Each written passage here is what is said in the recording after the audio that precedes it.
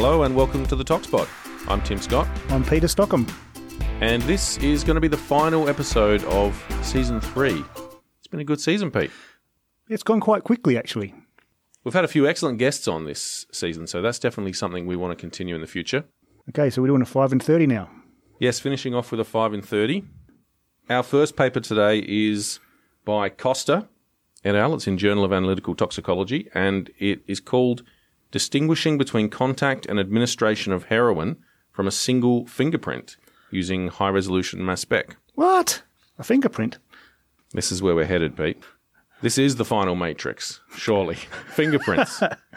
So the thing about fingerprints is there's similar issues to hair. Skin is obviously on the outside of your body, so it can be contaminated. What you want to detect is the drug that's coming from inside and it's coming out through the sweat and the fatty acids that are leaching out through your fingertip. So you'd like to see some metabolites to show that it's actually passed through the body systems. Yeah, sometimes you might just be interested in exposure, in which case it doesn't really matter where it's come from, inside or not, just like with hair. But then if you want to actually prove that someone's used it, yeah, it's a little bit more complicated. Yeah, and there's also things like secondary transfer. You could be rubbing a bit of heroin and it doesn't necessarily mean you've used it. One interesting thing about fingerprints is that some fingers are more prone to contamination than others, because obviously you think about how you handle things. Your thumb and your forefinger are often used to grip, whereas your little finger really doesn't do anything. It's just hanging on there. It never gets involved. And that's quite small surface area too compared to, say, your thumb. So they're taking the whole fingerprint. They do mention one of the advantages of fingerprints is that you've got an instant identification of who gave that fingerprint, because it's very hard to fake someone's sample if it is actually their fingerprint. So this paper's building on some previous work from the authors looking at washing procedures prior to collecting the fingerprints, and they're looking at heroin. They're using drug users from in drug recovery who've stated that they've used heroin recently. And so they take some fingerprints from these and they're contrasting it with a control group who they get to touch heroin in various ways. We'll go through that in a minute. But with these users, what they do is wash their hands and then get them to put on some nitrile gloves for 10 minutes to make their hands sweat, and then they can take their fingerprint on a bit of paper. And I thought, how do you get a consistent fingerprint? But they had a solution to that. They just, for the fingerprint, they just use a bit of filter paper, a square of filter paper, put it on a balance, ordinary kitchen scales, they say. They put enough pressure on the filter paper to give a weight of between 800 and 1,200 grams. So that's an interesting way to control how good the fingerprint is, I guess. Yeah. And any scientist who's worked in a lab knows how those nitrile gloves make your hands sweat. Sometimes you come out of the lab and your hands are dripping wet. So then they had several non-user groups who they're contrasting it with. And all of them came into contact with heroin in some way. They got them to handle some heroin. They touch 2 milligrams of drug, rub them between the fingers and thumbs, and then dust the excess off. So the first group, they got them to handle some heroin and no washing or anything like that, and then take a fingerprint. The second group, they got them to wipe their hands with some wipes. The third group, they washed their hands with soap and water.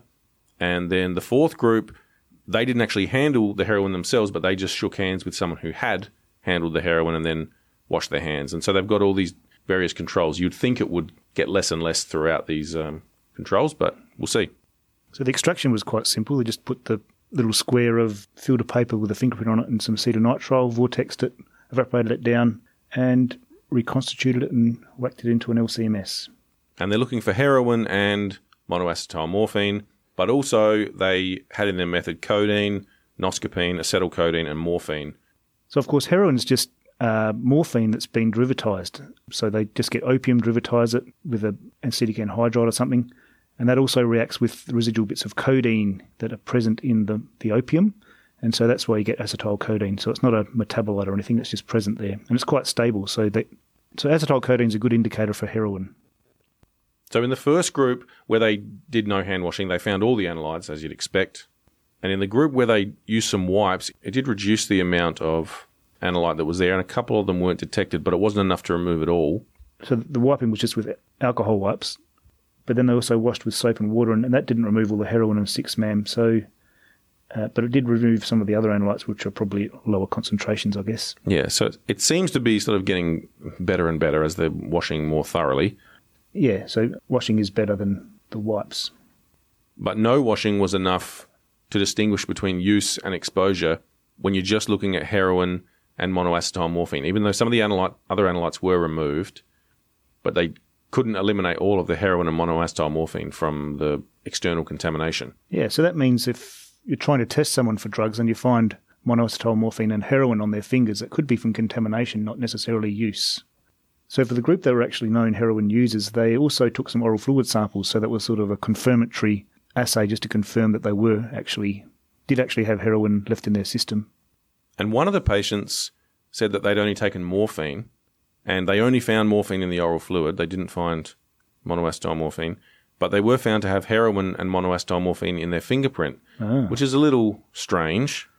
But I guess there's a range of different explanations for this. It could be exposure on their fingers, even though they did wash their hands beforehand. Could be from previous use, could be contamination of the morphine. If it was, illicit morphine, street morphine, could have been contaminated with some heroin.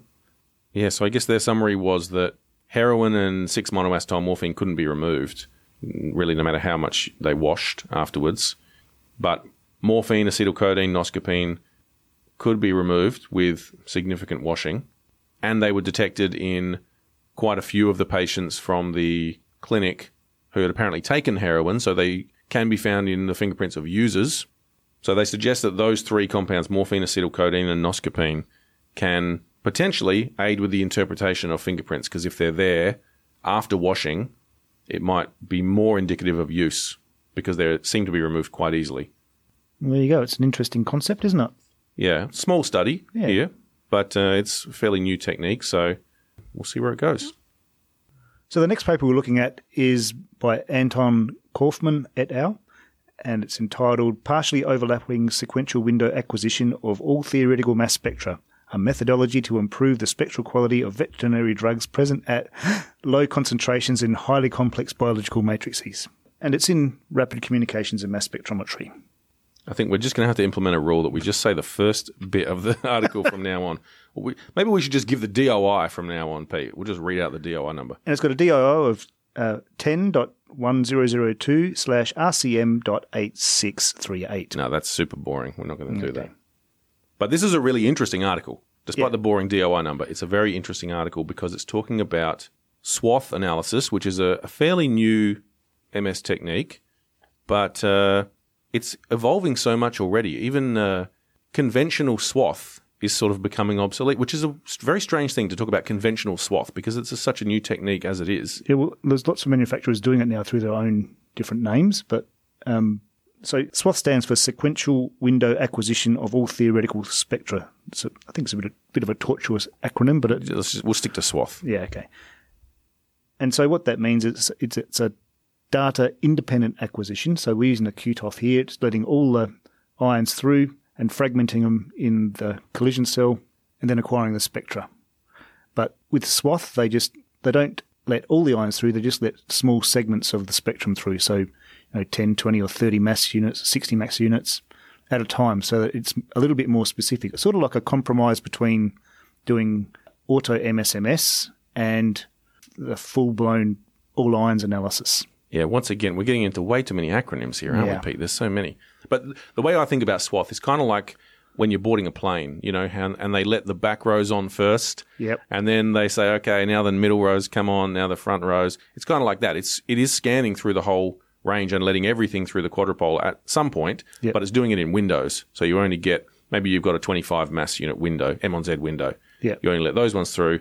Then it does the next lot, then the next lot, then the next lot, and so on until it eventually gets them all through. Yep. So the advantage of that is letting that little window through is that you've got much fewer fragment ions. So you haven't got all the fragments from all the other masses. You've only got fragments from that tiny window. So you end up with a much cleaner spectrum. That's the idea anyway.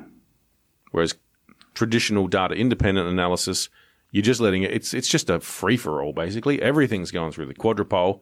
Too much is going to the TOF. Too much. It's too hard to deconvolute it. Yeah, and they actually show some spectra here, the difference between a spectra applied through all ions and SWATH, and you can see the big difference in the amount of information you get.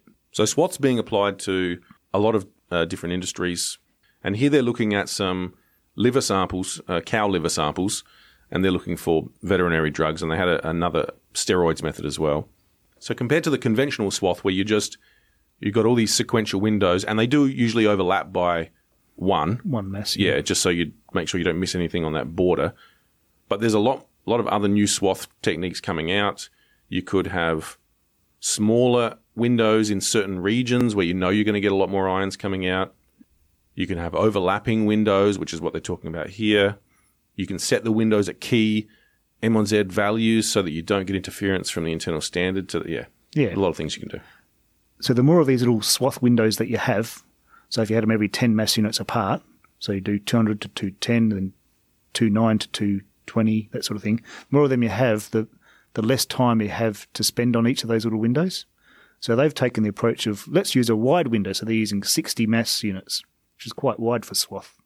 But this approach uses, they slightly shift the window. So they might start off at 200 to 260. The next window will be, in the next cycle, will be 210 to 270. Next window will be 220 to 280. And they do this all within 3 seconds. Yeah, pretty fast, right? Because you've got to do it fast, because otherwise you're going to miss that peak. This is the compromise you have to make when you're doing LC QTOF analysis like this. You want short chromatography times, but if you do that, your peaks are only coming out for a few seconds at a time. So you've got to make sure that your mass spec is going to acquire data during that key point. Otherwise, you just completely miss that peak. And so the reason that they're staggering it like that, and they're basically acquiring each precursor ion and the fragments 6 times throughout this whole cycle that they're doing, is because then you can apply some deconvolution software. You're still getting a lot of data. Obviously, there's going to be heaps and heaps of data there.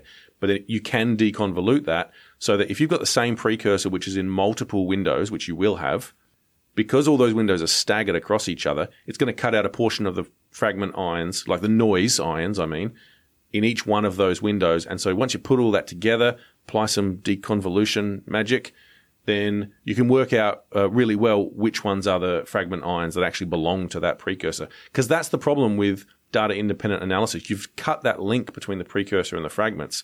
Yes. So this is really about trying to reestablish that link in a sort of an artificial way, but in a pretty clever way, really. I think it is clever, yeah.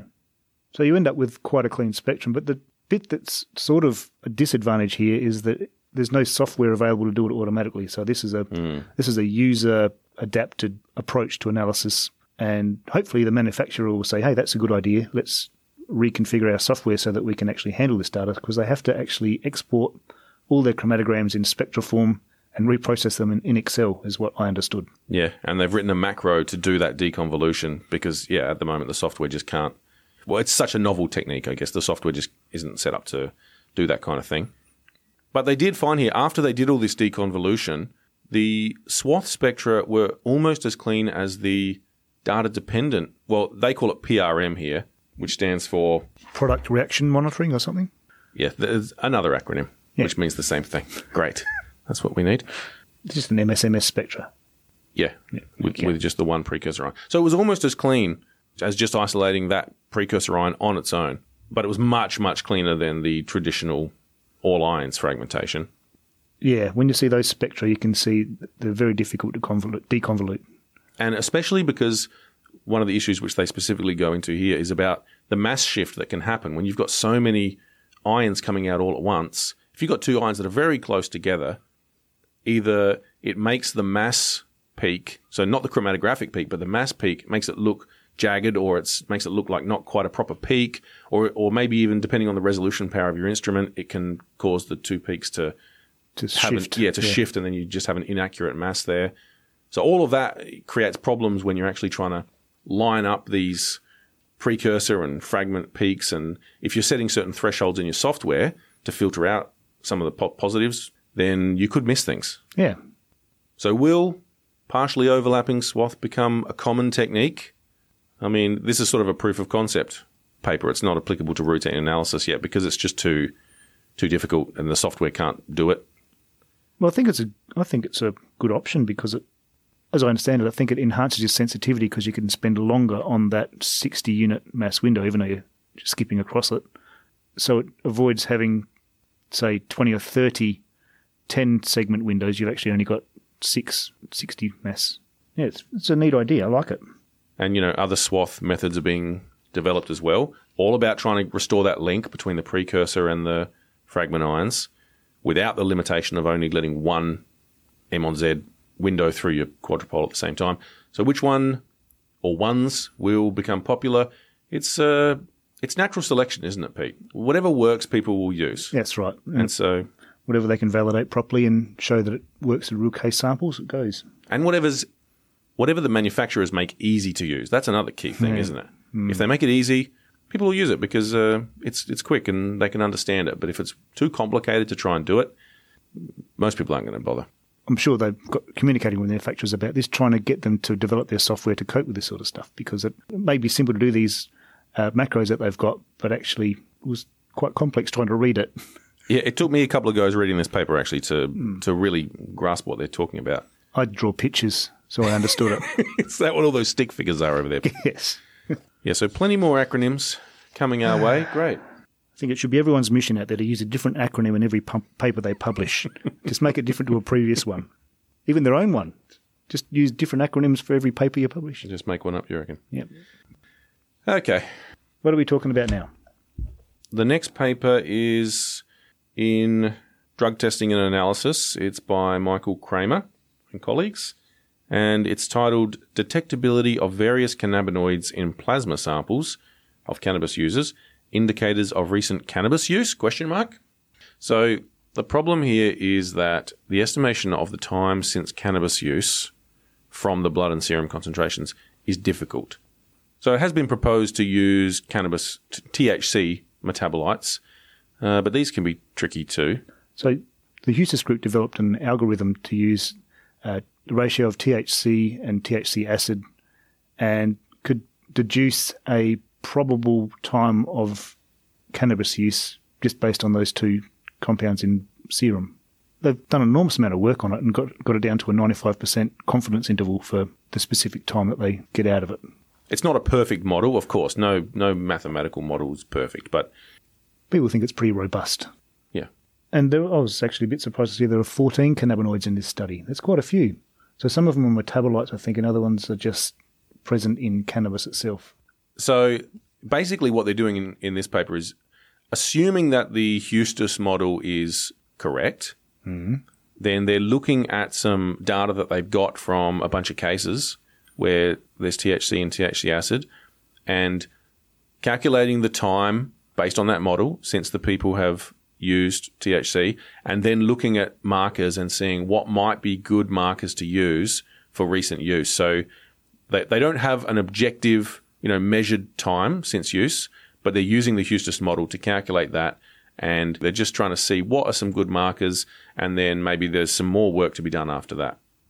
So there were THC and THC acid in all the cases, 355 cases. It's a decent study. They use an LCMS method to analyse these 14 components, and they have to try and... The tricky bit is, I think, trying to separate each of these components because some of them are quite similar to one another in terms of their mass and retention time. So here, they've got all these cannabinoids that they're measuring, and they're basically trying to work out what's the incidence that they see them all in these positive cases. And some of them were only detected in a couple of cases, some of them were detected in most cases. So the ones that they detected most often were one called CBC, THCA, 11-hydroxy-THC, and CBD, I think. So they presented the data for each metabolite, and they sort of broke them up into the concentration of THC. So there were a bunch of them that were detected. It didn't really matter what concentration of THC there was. You would always detect this particular cannabinoid. But there were other ones which were only detected when there was a high concentration of THC. So they could be possible markers for recent THC use. And so they also present the data in terms of the Hustis model, relative to the Hustis model, and they plot regression graphs to see how good the relationship is between that particular metabolite and the predicted metabolite from the Hustis model. And so after all of that, they conclude that cannabidiol, cannabinol, and cannabigerol are better markers for recent use than 11-hydroxy-THC, which is what's often measured in routine labs. Obviously, it does depend on what's being consumed because different products are going to have different amounts of various cannabinoids in them, and individual pharmacokinetics play a part there for the metabolites. That's what makes THC so complicated. You've got such a variable dose, you've got such a variable material to start with, then there's the time it was taken. I guess it depends what you mean by recent use as well. I mean, some people might mean by recent use within the last hour. Other people might mean within the last few hours. Others might mean within the last 24 hours. Recent is a fairly vague term. Or at the time of driving, perhaps. Yeah, that's usually what's meant by these kind of things. So CBC was another one that they thought might have value, but it was found in all the cases where they had a reasonably high plasma THC concentration, but it was also found in some where there was a very low THC concentration. Yeah, so it was found across the board. Yeah, basically. So, and cannabigerol was only detected in cases which had a calculated time of less than 1 hour since use, but it wasn't detected in all of these. And so I guess that's the trade-off. Do you err more on the side of caution there, or do you, you're going to get some false positives, false negatives, depending on where you sit on that line? Yeah. So the next paper is by Margallo. It's in Journal of Analytical Toxicology. It's called Determination of New Psychoactive Substances in Whole Blood Using Microwave Fast Derivatization and GCMS. So they looked at a bunch of synthetic cathinones and some other phenethylamines. And so cathinones are a huge bunch of MPS. There's a lot of them, for sure. And those phenethylamines as well. So there's new ones coming out still all the time. And we need methods to detect them. So this is a good paper. A little bit different for us because we're now talking about a GCMS method. And when you're using GCMS, it's usually pretty important to derivatize your compounds. It sort of increases your sensitivity, helps them chromatograph a little bit longer so you get better detection and that sort of thing. So they've used a derivatizing agent called MDTFA. So in this, where the microwave comes into it, the typical method for doing that is to put it in a heating block for half an hour, but they're actually just popping it into a microwave, all the samples into a microwave in a heating block for 90 seconds. So it saves a bit of time. So when you're developing a method like this, how do you choose which NPS you're going to incorporate in your method? Some methods are very large and have a lot of different NPS. Some methods are more targeted. Here they're obviously looking at a particular class, just these cathinones and phenethylamines. So they looked at the number of requests that they'd had through their lab in the past, and also the legislation as to which ones are actually controlled under the legislation to try and get a sense of which ones are the most likely ones they're going to find. Because you can't usually have every NPS in there. It's impossible, as we'll discuss many times, to keep up with the NPS that are coming out. So they've chosen 11 cathinones and phenethylamines. So they chose cathinone, which is... Cathinone's the original cathinone, isn't it? So it's present in cat. The natural product. Yeah, natural occurring product that's in cat leaves.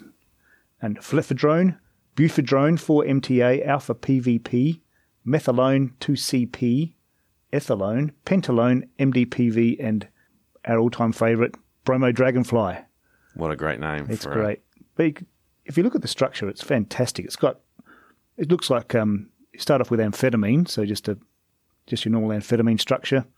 And there are a whole series of compounds called the 2C, the 2B, and the 2I compounds that came out. And they're really quite potent hallucinogens. And they all had a methoxy group on the phenyl ring. And research chemists went about saying, well, what if you, instead of having methoxy groups, you actually have a ring structure there. So you stabilize that little shape of the molecule. So it's a very rigid shape. And it turned out to be a very, very potent hallucinogen that lasts for days in your blood. It looks a bit like a dragonfly, the structure, doesn't it? I'm pretty sure that's why they call it, yeah. And they've got down to pretty reasonable detection limits. They compare it to different various other methods that are around the place. And you remember with LCMS, you can always inject more. So you might extract 100 microliters, you can inject 100 microliters reconstituted in 50 and inject 25 if you wanted to, inject half the extract. But with GC, you're really limited with the amount you inject. So to get down to those detection limits, it's pretty good. But the good thing about using GC, they had quite a large linear range. I think the linear range covers, a factor of up to 100. And then they extended the linear range even more, sort of artificially, by assessing whether they can dilute the samples prior to analysing them. So even if you do get a high one, you can dilute it and it still comes out within your curve. Yeah, so they assessed, that's the dilution integrity, isn't it? That's what they assessed for there. So a pretty thoroughly validated method, basically. And they're using blank blood from, we've talked about this before on the podcast, the difficulty in getting blank blood. They're getting it from a blood donation bank, which is a good thing to do. And they screened it first to test if there's any drugs there. And that's very important if you're getting it from a blood bank, because blood banks don't always test for drugs, especially not the kind of drugs that forensic tox labs are looking for. So in terms of the method, they just added some buffer, internal standard, homogenized, and they're using mixed mode, strong cation exchange, which is perfect for these basic compounds. Exactly. It's good stuff. It cleans it up really well. Yeah, I mean, that strong cation exchange, so they're acidifying it first to make sure they're all, because they're quite basic, these drugs, they're making sure they're all protonated. And then because it's got that really strong ion exchange bonding, you can wash it really thoroughly with some non-polar solvents. Here they're using dichloromethane and hexane. Just get off all that other garbage that's on there. To end up with a really clean extract that you derivatize in your domestic microwave. And actually, important to get a pretty clean extract if you're derivatizing, because otherwise that extract is going to look black after derivatizing if it's not very clean to start with. And actually, I was interested, Pete, to see they added a small amount of derivatizing reagent. So after elution, they add a little bit of derivatizing reagent then evaporate, and then add most of the derivatizing reagent, and then microwave it and derivatize it properly. I missed that. What do they do that for? Well, that's what I was wondering. They don't actually say why. Oh. I imagine maybe it's to stop evaporation of these things, because they are quite volatile. You know, they've got deuterated amphetamine in there. That's one of their internal standards, and that'll evaporate pretty quickly if you've got it under a nitrogen. And so part of the elution procedure is also to use to break this bond that they've formed with the SPE, they use a basic solution. So that strips all the protons off all your analytes. So they're no longer salts, so they could be quite volatile. So maybe that is it. They just add that in there as a keeper. Yeah, I'm just guessing about that, but that's an interesting approach. And it worked pretty well. Recoveries were in excess of 70%. Accuracy and precision data was good. I mean, when you're targeting one class of drugs, you can really focus on the best conditions for those compounds, as opposed to a broad screening method where you've got to make some compromises. So they've really just tried to target these particular compounds, and they've done it well. In terms of stability, their stability assay. Yeah, so some were unstable over sort of more of a long-term freeze-thaw cycles and things like that. But methylone increased by 50%. That's weird, isn't it? Sometimes weird stuff happens. Who knows? You can't explain it, and you just got to put it in there and hope no one makes you clarify it before they publish it. Yeah, I mean, you wouldn't think methylone's actually increasing. It's not being produced in there unless something else is degrading to it, one of the other ones. But who knows? Sometimes you get strange results. It is what it is. Yeah, it could be some sort of matrix effect as well. Who knows? I think a lot of the validation guidelines just say it shouldn't decrease by more than a certain amount, but say nothing about whether it increases. Yep.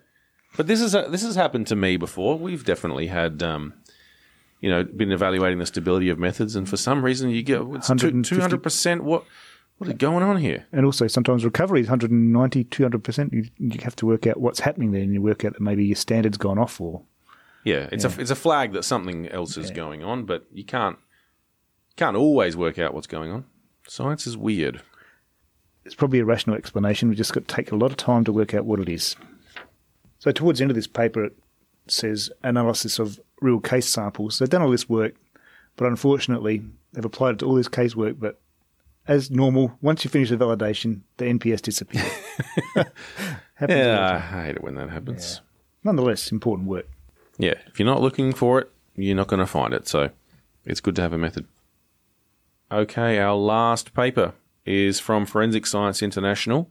It's by Gunderson et al. It's titled Retrospective Screening of Synthetic Cannabinoids, Synthetic Opioids, and Designer Benzodiazepines in data files from forensic postmortem samples analysed by UHPLC QTOF MS from 2014 to 2018.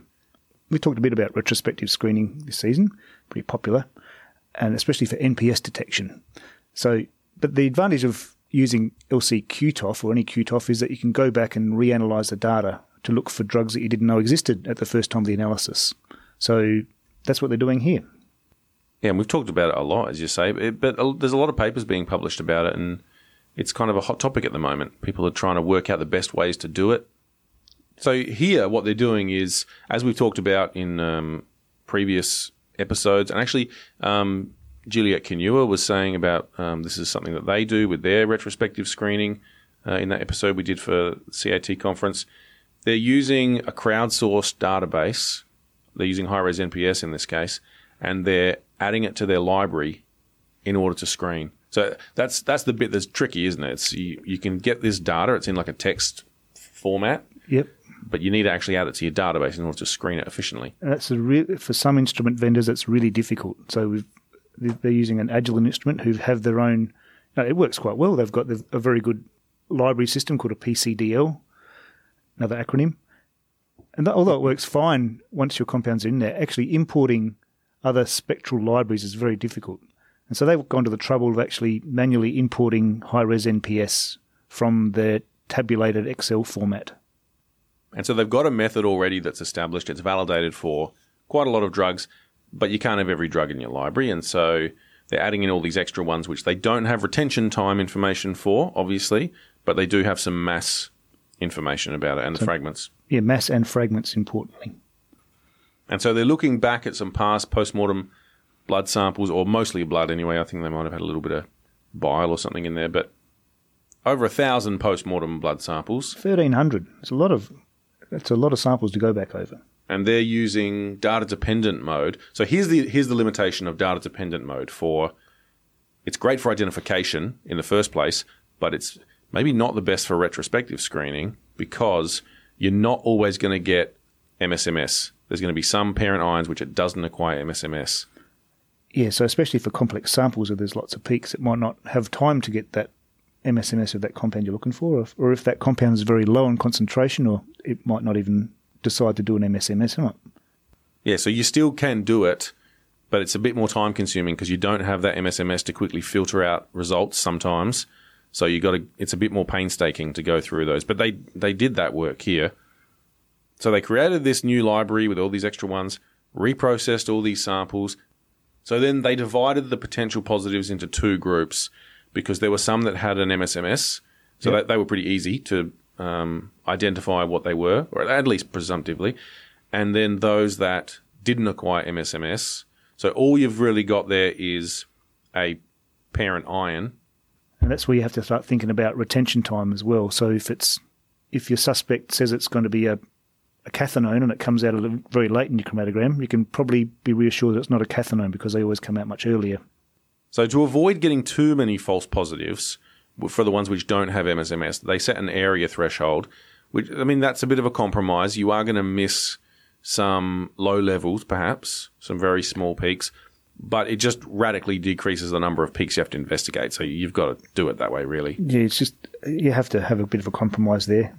I'm familiar with that problem that you have. Yeah, and then they didn't look at anything less than 1.5 minutes in terms of retention time either, because they didn't think there was anything useful going to come out there. Have we talked about their extraction method yet? They've got a very general extraction method, which is quite good. So it should cover lots of different classes. So they're using a protein precipitation method. And they've been using the same method, same chromatographic conditions for a long time. So these methods are usually pretty stable. For these, I mean, this is over years, this study, 4 to 5 years. So you need consistency of a method across that time, don't you? Otherwise, you could do it even if you change extraction methods. You still find things, but you can't really compare in terms of when certain drugs were being seen and so on. Yeah. And so they found some things. They found some benzos and fentanyls. Yeah, that's the good thing about it. It actually worked. And they did also look for metabolites when they could, just to give a bit of further confirmation of the identification. I mean, you're looking for the masses, basically. You don't have the standards, but the problem is sometimes you don't know what the metabolites are going to be. I mean, fentanyls you can sort of predict. I don't think they found any fentanyl metabolites of the fentanyls, which is understandable because sometimes fentanyl's at such low dose that the metabolites can be even lower. And, I mean, you don't know how they extract through your method either. They may or may not extract. Yeah. They detected phenibute, which is possible because phenibute's actually an amphoteric compound, but their general extraction method enabled them to detect it or extract it. So that was the Category 1 finding, so that was the most certain identifications. Then they had this Category 2, which was these ones where they didn't have MSMS for, And most of these they eliminated. After some investigation, it was kind of a manual process of investigation. They eliminated most of them for various reasons. And the only one in the end was deemed likely, which was a phenibut, but they didn't have an MSMS to compare it, so can't prove that for sure. No, but they've probably got the right retention time now, so they could have a fairly good idea. They left out cathinones, and interesting, we're just talking about that paper for cathinones. They left out cathinones and phenethylamines from this one because there'd be too many false positives. I think that was the reason. They're very small molecules, and so you do get a lot of other masses that are very similar, especially those phenethylamines. In post-mortem samples, you got a lot of masses that are similar to that. So you'd probably get a huge number of hits, and it's harder to... and sometimes they're highly concentrated as well. Like some of these things are produced after death, and so you're going to find a lot of false positives there. It makes it difficult to sort through the data. So we were talking about that earlier paper about different MS techniques, and maybe there's some MS techniques that are better suited for retrospective screening than others. But the thing is, if you're doing a long study like this, you've been using QTOF for quite a few years, and so that means you were using an older model of an instrument before any of these new techniques were available, and so you're just not going to have the data for some of those. But, fast forward 5-10 years into the future, I think new MS techniques will make this kind of retrospective screening a lot easier. Yeah, I think because they had 35 cases where they just had an MS match, no MSMS compounds, but that's where DIA analyses will come into it, like swath, all ions, that sort of thing. Yeah. Broadband CID. Yeah.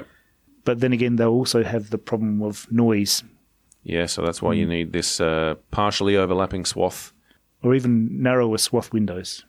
And as instruments get faster and faster, you better do these things. Yeah, will MS instruments ever get so fast that you actually are able to scan through with, one M-on-Z unit resolution, Maybe. Scan through all the masses and get them in that way? I don't know. No, you need a very fast quadrupole. We're a long way from that. So I'm sure there's going to be plenty more papers on retrospective screening coming out over the next few years. So watch this space. Let's hope so. Okay, and that's it, Pete, for another episode and third season. Third season, who would have thunk it? Yeah, I don't know. We're very appreciative of the response of you guys listening. We've had a lot of great feedback by email, social media, and so on. And we want to thank all the guests that have been on this season. Particularly this season, we had a lot of them. Yeah. So we'll be back at some stage. We were planning to be going to TIAFT this year in South Africa, but unfortunately that meeting's been postponed until next year. And don't forget, if you've got some suggestions for us to talk about or some guests you think might be interesting, let us know. Yeah, always open to trying new things. Contact us on Twitter at BobsMeDog or at Tim Scottley. ResearchGate. I'm on ResearchGate. We're on all the social media except Facebook, I think. Oh, I think we kind of... Instagram. I'm not getting on Instagram. No. Oh, what's that new one as well? Snapchat? Gee, I sound old now. No, you sound older. It's not Snapchat. It's... Pinterest? No. Pete, gee, you're going to say MySpace next. TikTok. TikTok. Yeah, no. Too many. I've given up. So we are still planning to do another season probably later this year, but stay tuned. Thank you for listening. See you next time.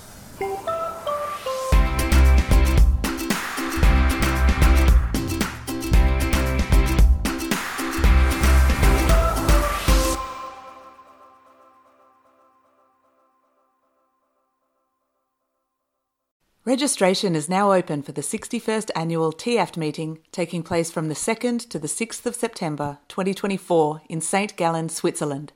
The early bird rate is only available until May 31st, so be sure to register soon for the reduced rate at www.tiaft2024.org.